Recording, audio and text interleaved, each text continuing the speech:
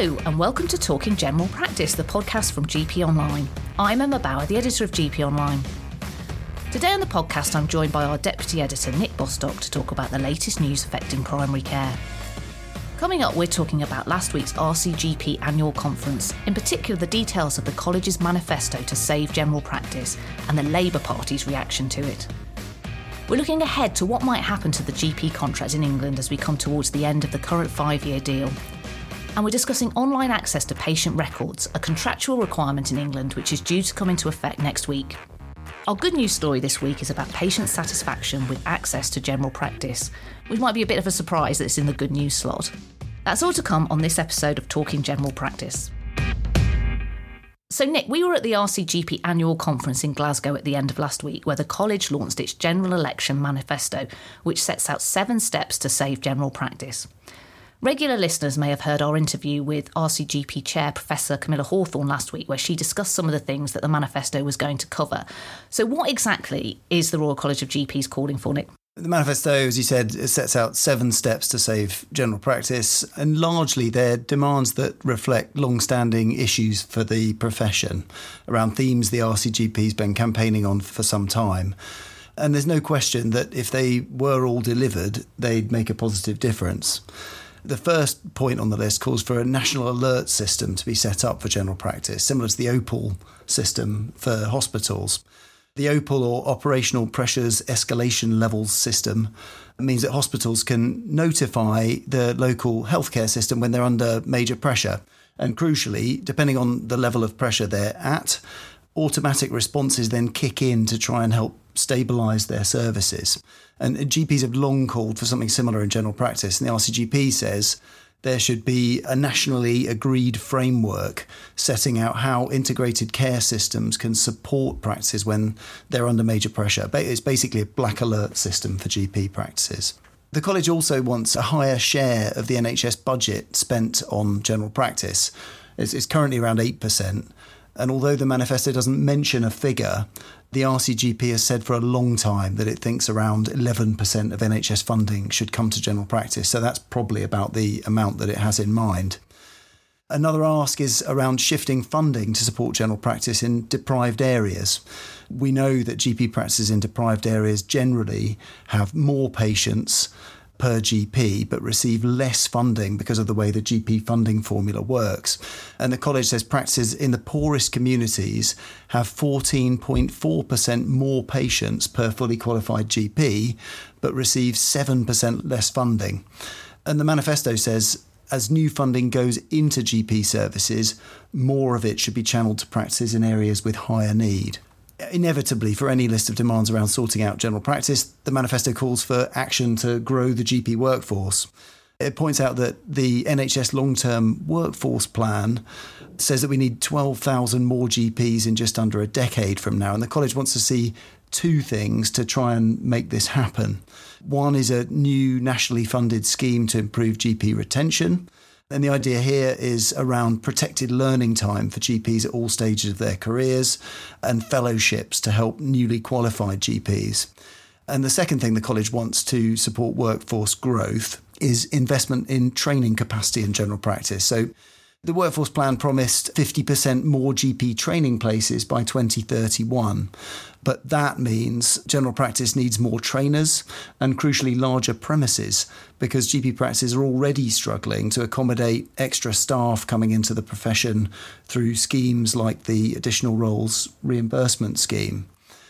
Following on from that, the college manifesto calls for at least a £2 billion investment into general practice infrastructure. So it's largely for premises, but it's also partly technology. Reducing bureaucracy is another long-standing bugbear for general practice and for the RCGP. And the manifesto says GPs spend around a third of their time on unnecessary workload and bureaucracy. And it calls for that to be reduced through cutting back on things like top-down contract requirements and, for example, stopping hospitals dumping work unfairly on general practice. And then the final point in the manifesto is a call to support the GP workforce by making it easier for international medical graduates who complete GP training in the UK to stay here. This is a really crucial point, and it seems like an unbelievably quick win in terms of solutions to the GP workforce crisis. GP training places have been expanded quite fast in recent years to around 4,000 per year now. And a lot of the extra training places have been filled by doctors who are international medical graduates, which means doctors who obtained their first qualification outside the UK. And nearly half of doctors coming through GP training now are in that group. And the college says all of these doctors should be guaranteed automatic permanent residence in the UK to make it easy for them to join the workforce here, rather than having to struggle to extend their visas and find employers to sponsor them, as is currently the case. And that's something that can push them to consider moving elsewhere to work, in which case, obviously, they're lost to the NHS and to general practice in the UK. So taken together, these 7 steps would make a big difference to general practice, but obviously delivering them is another thing. Things like sorting visas to help more of the GPs we train stay in the UK, reducing bureaucracy, maybe things like the black alert system, and even the calls around a retention scheme all seem doable in fairly short order. But some of the other points, like billions of pounds in premises funding or a big shift in the NHS budget, are obviously things that are going to be far, far harder to persuade any government to go for, however needed they are. What was really interesting about this, so none of that really is particularly controversial. A lot of those things that you mentioned there that are in the manifesto are things that we've actually talked about on the podcast before because they're big themes, big concerns for GPs. We've heard a lot of them in some shape or form before from either the Royal College of GPs or the BMA. At the conference last week, in one of the sessions I was in, Professor Camilla Hawthorne, the RCGP chair, who was on the podcast last week, she said that those 7 steps have been developed after lots of consultation with members and discussions within the College Council. She very much made the case that these are the things that really represent what the profession as a whole wants. They're not just things that have been pulled out of nowhere. So it was a real surprise that on day 2 of the conference, so this is last Friday, the Times newspaper carried a very forceful, shall we say, opinion piece from Labour Shadow Health and Social Care Secretary Wes Streeting, which basically ripped the manifesto apart. He said it would lead, and I quote, to the managed decline of general practice. In particular, Streeting seemed to take issue with the black alert system, which he said would give GPs the power to turn away patients and deny them health checks they needed. He said this would lead to more patients having to pay to see a doctor effectively, resulting in a 2-tier health system, while people who couldn't afford to pay would end up waiting too long to have conditions diagnosed. It was a really strongly worded criticism to what quite reasonable asks from the college. As Camilla Hawthorne said on the podcast last week, and as you mentioned earlier, that OPEL framework for hospitals, that's been in place for years and years and years. And when they press the button, as it were, it basically tells the local system that they need to divert ambulances elsewhere. GPs are really asking for no more than that. That's what the RCGP wants for primary care. Wes Streeting also said the RCGP was asking for billions of pounds more in funding, but saying nothing about how the money should be spent. But, as you said there, the college was asking for £2 billion to improve infrastructure. It was also talking about addressing sort of inequalities in how funding is distributed. So it's not as if they're asking for a blank cheque, as Mr. Streeting put it. I think he has come out and said all of this because there was a report in the Times on the first day of the conference which had a comment from Professor Hawthorne saying that no political party has yet put forward a credible, serious plan for general practice. That wasn't actually in her speech at the conference, but the Times did have that comment, and they obviously went to Wes Streeting for a response, and I think that's what seems to have really annoyed him because he obviously feels that Labour does have a credible plan for general practice. All of this spat, as it were, was discussed at the conference, and GPs there, and perhaps unsurprisingly people I spoke to, seemed to think that the college was right on all of this. Most GPs agreed with what I said earlier, that none of these things in the manifesto were particularly radical or controversial, rather that they're the sort of things that general practice really does need if it's going to survive and hopefully thrive in the future. And hopefully, political parties will take time to listen to the RCGP in the run-up to the next general election and take on board some of these suggestions. I think what seems really unfortunate about the way that this manifesto was received and the response that it got from the Labour Party is that GPs have had a really tough time in recent years becoming a political football, the sort of pressure around face-to-face appointments and access and so on. And this doesn't bode well in terms of how a potential next government might see the profession and interact with the profession around policy over the coming years. Yeah, definitely. It is a potential concern, isn't it? There were plenty of other interesting points that came up at the RCGP conference. The keynote speech from Camilla Hawthorne raised a lot of the concerns the manifesto aims to address around underfunding, premises and workforce problems. And she said general practice has been pushed to the brink of an existential crisis by these and other factors. And one of the standout lines from her speech was that the large numbers of new GPs the government has promised to train face starting their careers in a wasteland unless the government does more to keep existing GPs in the workforce. If anybody's listening hasn't listened to the interview with Professor Hawthorne, which we ran last week on the podcast, do have a listen, because she does talk about a lot of the things that in that interview that she sort of raised in the speech as well. One of the other presentations that I wrote about was a talk from one of the country's leading disaster response experts, Professor Lucy Easthope, who's a professor in practice of risk and hazard at the University of Durham. She was actually talking to the conference about the recovery from the pandemic. It was really interesting what she was saying. She was basically saying that GPs needed to start thinking about themselves as disaster responders now. And she said they needed to have combat levels of self-care in order to look after themselves while dealing with the fallout for the pandemic. I mean, some of it was a bit depressing, really. It was a bit grim. She suggested that things were going to be quite difficult, potentially a long time. She talked about high levels of excess deaths for many years to come, for example, and probably high levels of demand in primary care, which is why she was talking about the importance of self-care. But on a more positive note, she said that one of the things that had really given her hope in all her time doing this work around disaster recovery was a lot of the incredible work that was being done by GPs and their teams in North Kensington in London following the Grenfell disaster a few years ago. And she really paid tribute to them and the work that they'd done to help rebuild communities and the people who had experienced such major trauma in the aftermath of that disaster. Anyone listening who wants to find out a bit more about what went on at the college's conference last week, we were the media partner for that event, so there's lots of news from the event. You can find all of that at gponline.com/RCGP. So do have a look if you're interested. Next up, this year is the final year of the 5-year GP contract that saw the introduction of primary care networks, additional roles and a host of other changes in general practice. Contract negotiations between the BMA and NHS England and the government usually get underway at about this point in the year. We already know that there won't be a major overhaul from April because of an upcoming general election next year and because there's only a government funding settlement up until March 2025. So what will happen next? Nick, BMA England GP Committee Chair Dr Katie Bramall-Stainer was talking about some of this at a recent event we both went to, the Best Practice event a couple of weeks ago. What did she have to say? As you said, general practice is currently in the final year of the 5-year contract agreement that started in 2019. So understandably, there's been a lot of speculation about what comes next. There are a number of factors that mean a big change isn't going to happen from next April when the 5-year deal times out, though. You mentioned the upcoming general election, the fact that the NHS is currently in the middle of a 3-year funding settlement that ends in 2024-25. So it doesn't have the kind of financial certainty beyond that point that it might need to agree any kind of big shift in how general practice contract works or anything that spans multiple years.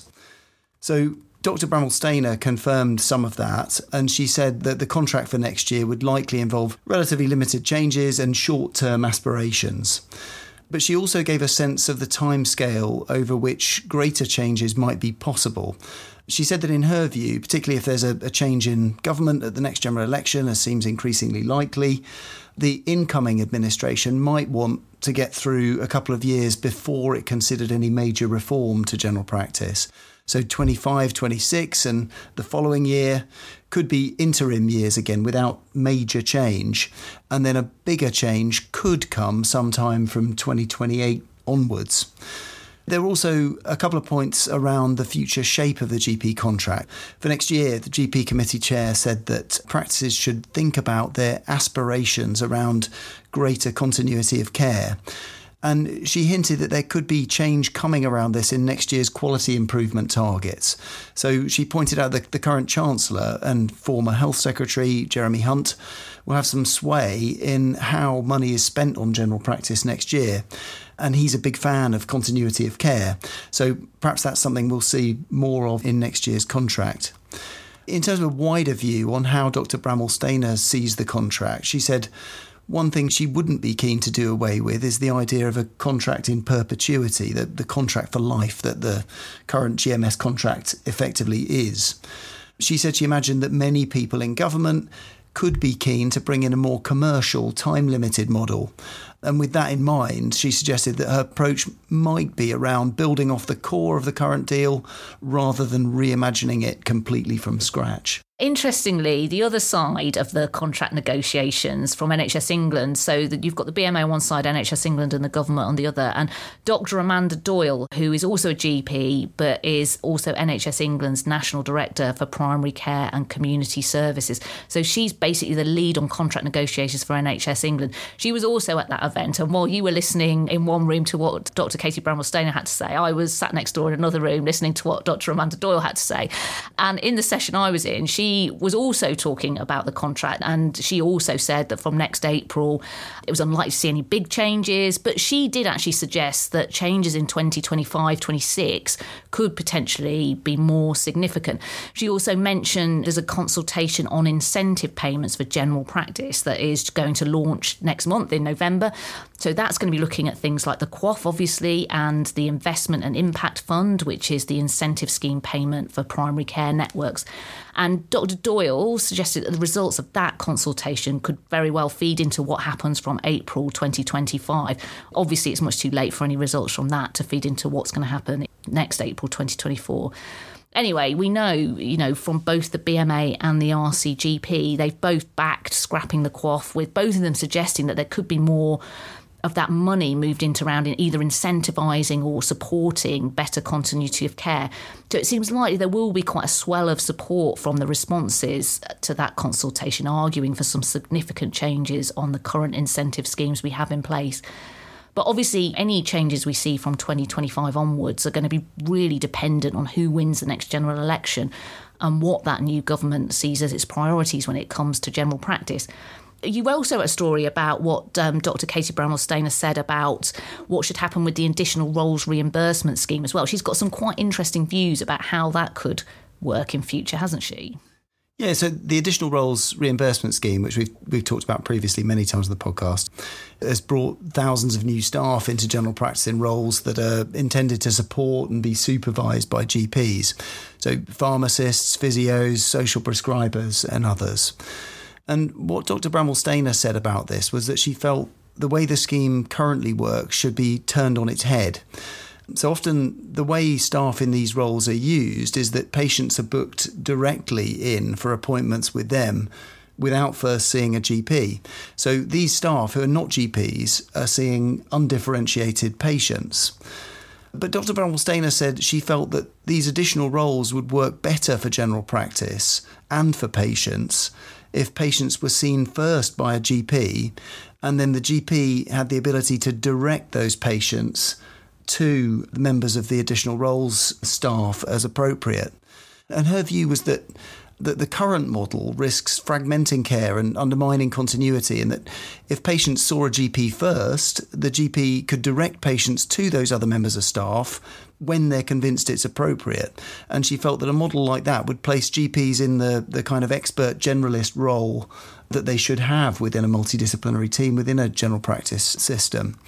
And she felt that that would be more supportive for GPs, because rather than having everyone else in the practice team signposting patients to them, that would be reversed, and patients would be satisfied that they'd seen a GP. So continuity would be improved as well because the patient's seeing their GP. She argued that unnecessary repeat appointments that can come from patients seeing additional role staff who are less qualified to manage undifferentiated patients could be cut out. And she said that sort of approach would in some ways be a relief to GPs, because the way multidisciplinary teams are configured can be on the basis that GPs should always be operating at the top of their licence, seeing only the sort of toughest cases. And she said that's just not feasible. Yeah, it's really interesting, isn't it? It's all about almost turning the ALRS upside down and moving it to a completely different way of looking at it. It is an interesting way of thinking about it, isn't it? we're talking about the future of the contract here, but there's also been some news about the current contract, the one we're in at the minute.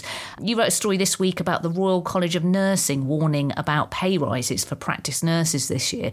This is all tied up to the 6% pay rise which was recommended for practice staff by the Doctors and Dentists Pay Review Body, and then the uplift to core funding that we talked about on a recent episode of the podcast that was intended to cover all that. What did the Royal College of Nursing have to say? So earlier this week, the RCN and the BMA England GP Committee put out a joint statement around funding for general practice staff pay rises, and particularly around practice nurses. So they said that not all GP practices can afford to give their staff the pay rise that was promised for this year. And the RCN has called for a further injection of funding to solve that problem. So to explain the background, the government announced in July that all salaried GPs and other staff employed in general practice should receive a 6% pay uplift for the current financial year, 2023-24. And earlier this month, an agreement was announced that core funding for general practice would be uplifted to help practices pay for this. The funding that practices receive for staff costs was already due to increase by 2.1% for this year under the 5-year contract. So extra money has been put in that's intended to give practices the money they need to cover a 6% pay uplift instead. But as we talked about before, no two GP practices are the same.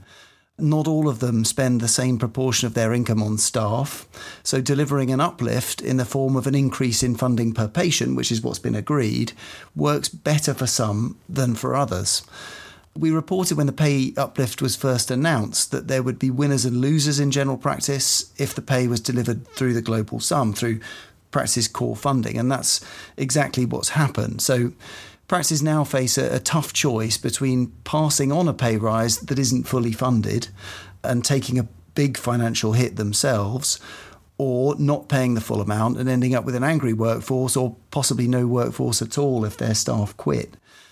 But one thing that's really interesting here is the fact that the RCN and the BMA appear to be working closely together on this. So rather than blaming GP practices over the risk that nurses won't receive the full pay rise, the RCN is putting the onus on government to put more money in. Something else that we've also written about this week, on the last news episode of the podcast a couple of weeks ago, we did a sort of round robin of what was going on with contract uplifts across the UK for this year, so 2023-24. And the only one we didn't have details about at that point was Wales. Well, we have heard about that now this week, and it isn't good news, is it? Yeah, in a way, it's a kind of lack of detail again. So contract negotiations in Wales have completely broken down, unfortunately. In England, as we've discussed, GP leaders are not happy with the amount of money provided for staff pay. And in fact, they think the 6% settlement is not enough to help them retain staff anyway. But in Wales, talks have completely collapsed. BMA Wales has been calling for a rescue package for general practice. 18% of GP practices in Wales have closed in the past decade. And the BMA says that that's left GPs with 32% more patients each. This is on top of some fairly frightening polling by the BMA, which found that 80% of GPs in Wales fear they're unable to provide quality and safe care to patients because they're just under too much pressure from workload as GP numbers fall and demand rises. So as things stand, the BMA says there's a real risk that general practice in Wales could collapse. And it's urged the Welsh Government to come back to the table with a better offer on funding. But for its part, the Welsh Government says it can't offer more because it's working within a funding framework set by the Westminster Government that gives it no room for manoeuvre. So for now, at least, there's a standoff, but both sides say they are willing to talk. So perhaps that offers some hope at least. Anyone who's interested in finding out a bit more about what's going on in Wales, do have a little search out on our podcast feed, because I did an interview with Dr. Gareth Ullman, who is the chair of the BMA Wales GP Committee, back in July. So you can find that in our podcast feed.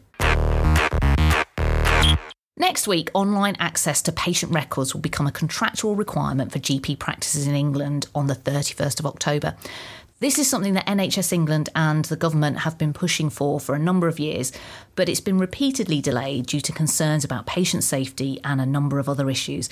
So before I ask Nick about the latest story he's written about this, it's probably worth doing a bit of a brief explainer as to where we're at with all of this. So this relates to online access to prospective records, which means anything entered into the patient record from the 31st of October onwards, or from the point that the practice turned it on if they did so earlier than that.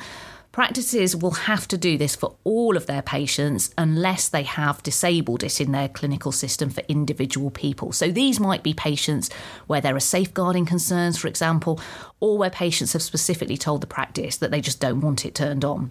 Patients will be able to view their records on the NHS app, the NHS website, or any other patient app used by practices. The BMA and the RCGP have raised numerous concerns about this over the past couple of years, and some of these really are still issues. Earlier this month, the BMA issued guidance saying that practices should undertake a data protection impact assessment ahead of this happening. The BMA GP committee has actually done one of these assessments, and it identified that as things stand, there are a number of risks for patients and for GPs. The BMA is saying that rather than turning on access for everyone, as is envisaged will happen from the 31st of October, so basically everyone will have access to the records from the 1st of November, the BMA is saying rather than doing this, there should be an opt-in model where patients are properly informed about all of this happening, and then they make a decision about whether or not they want to access their record. The BMA say this would mitigate many of the risks they identified in that assessment they've undertaken. In terms of the specific concerns, the BMA is worried that practices could face a greater risk of a data breach, either by inadvertently releasing third-party data, so that's data or information about someone who isn't the patient, that the patient somehow sees in their record, or they're also worried about data breaches if someone's records were seen by a partner or a relative of the patient, for example. And obviously there are huge consequences around data breaches when it comes to personal information, and nothing really is more personal than health information. GPs are the data controllers for their records, and so the practice would really be in the firing line under data protection legislation should anything like this happen. There is software on clinical systems that allows practices to redact third-party information from records, but the BMA says this is really not fit for purpose at the minute and needs to be improved, which they would like to be sorted before all of this goes live. There are also real worries that many hospitals and other NHS services are not really aware that any of this is happening, so they may send letters that will automatically get filed into a patient's notes, and so a patient could potentially see a devastating diagnosis or information before their GP has actually had a chance to speak to them about this. Underpinning all of this is the worry that people just don't know is happening. There's been no sort of information campaign about this, and patients have very little choice about it. That is really the underlying concern from the BMA. On saying all of that, there are a lot of potential benefits to patients having access to their record. And the BMA isn't against patient access to records. It just wants it to be rolled out more cautiously than is the case at the minute. For example, it could potentially help save practices time if people don't need to call for results. It potentially means patients are better informed about their health. And this is why NHS England and the government are pushing for it to happen. There are also plenty of practices that already provide patients with online access to their records. And many of these practices have done so because they believe there are real benefits to it. So that's the background to it. Nick, we're rapidly approaching this deadline, and you wrote a story this week that highlighted some of the most worrying concerns about this, really, didn't you? Yeah, the BMA's come together with 20 organisations involved in campaigning around violence against women and girls, led by the charity Refuge, to highlight one of the biggest concerns about these plans to let patients access their records remotely. The BMA, Refuge and other organisations say that opening up records in this way could put survivors of domestic abuse and victims of stalking at risk. They put out a joint statement warning that perpetrators of domestic abuse may be able to gain access to a survivor's records either by coercing that person to share access or by other means. And as you mentioned, the GP contract requires practices to grant patients access to medical records through the NHS app and other online systems by the 31st of October. And although the change is only meant to open up prospective medical record entries, so that's entries made from the point that access is enabled, some experts in technology-facilitated abuse at Refuge found inconsistencies that can mean some patients can have access to unredacted medical records stretching back 50 years or more. So the statement from the BMA and Refuge and the other organisations says, owing to historical local decisions and patients previously opting in when joining practices, there are inconsistencies in the information available to patients. Some are only able to access new or recent medical records, while others can see as far back as the 1970s, and some have full information, while for others sensitive information has been redacted. And it adds that while some survivors may find that they've already been made exempt, or that specific information has been redacted by their surgeries, that won't be the case for everybody. And so BMA leaders have already warned GP practices to carry out a data protection impact assessment, as you mentioned, before switching on remote access to medical records. And they've urged practices to consider an opt-in approach rather than automatically enabling remote access. This adds a new dimension and urgency to the risk around remote access to records, and right at the point when practices are preparing for the big switch on. And Refuge said this week that it was disappointing and saddening that the government and NHS England hadn't fully addressed these issues before pressing ahead with remote access. I think one of the things it's important to mention is that people from the BMA GP committee, they are still very much in discussions with NHS England about this. I mean, there are no signs that there's any likely to be any change in this deadline, but they really are still pushing NHS England for changes to the way this is being rolled out. There has been certain communications coming out from the BMA suggesting there could potentially be some movement at some point, but as things stand, it is all due to happen from next week. One of the things, obviously, we're talking there about survivors of domestic abuse and people in abusive relationships. And I mentioned earlier that one of the reasons practices might turn off access is because there are safeguarding concerns. But obviously, it's impossible for GP practices to know all of their patients who are potentially in abusive or coercive relationships. They may well know a good number of them, but it's unlikely they're going to know everyone. Whereas if they did know that, they might turn off access. Obviously, access is going to be turned on for some people who are in very difficult situations. And obviously, that's going to be a real concern for GPs in case those patients' partners get hold of information that they shouldn't have access to. Ultimately, this goes to the heart of the number one issue that always comes up in any change to access to general practice patient records. I mean, if you go back 20 years or so, you're talking about either an envelope in a room at the back of the practice or a server in the back of a practice that was not connected to the internet. In that sort of scenario, the information that the patient gives the GP is very much trapped in that practice and safe in that practice, and that's it's a real key part of the GP-patient relationship, that element of trust. And so that, as ever, is the big fear with a change like this to access to GP records. We've just got time this week for our good news story, and this week it's about patient satisfaction with access. According to NHS England, there are some very early signs that patient satisfaction with access is starting to improve. At the Best Practice Conference earlier this month, which we talked about earlier, which me and Nick were both at, NHS England's Primary Care and Community Services National Director, Dr. Amanda Doyle, told delegates that a monthly ONS survey showed that there had been a 10 percentage point increase in the number of people who say it is easy or very easy to get in touch with their practice since March this year. She put this down to the very hard work practices have undertaken on access and looking at patient demand in recent months. So those figures are apparently only meaningful on a national level. It's not possible to drill down to specific parts of the country or to practices. But Dr. Doyle did say that every measure across that survey was showing a positive trend. She said that she expected those figures would dip a bit over the winter as demand increased, but she also said that she was confident that after that they would be back up again. And in part, that would also be because there's a whole suite of digital tools relating to access that are all aimed at helping practices manage demand that are due to start to become available in January. These were one of the measures mentioned in the Primary Care Access Recovery Plan that was published in May this year. And those tools are likely to be available at ICB level, so there might be slightly different things available in different areas. But Dr. Doyle felt confident that those things could also help practices manage increased demand and improve access. Well, that's it for this week. Thanks so much for listening, and thanks to Nick.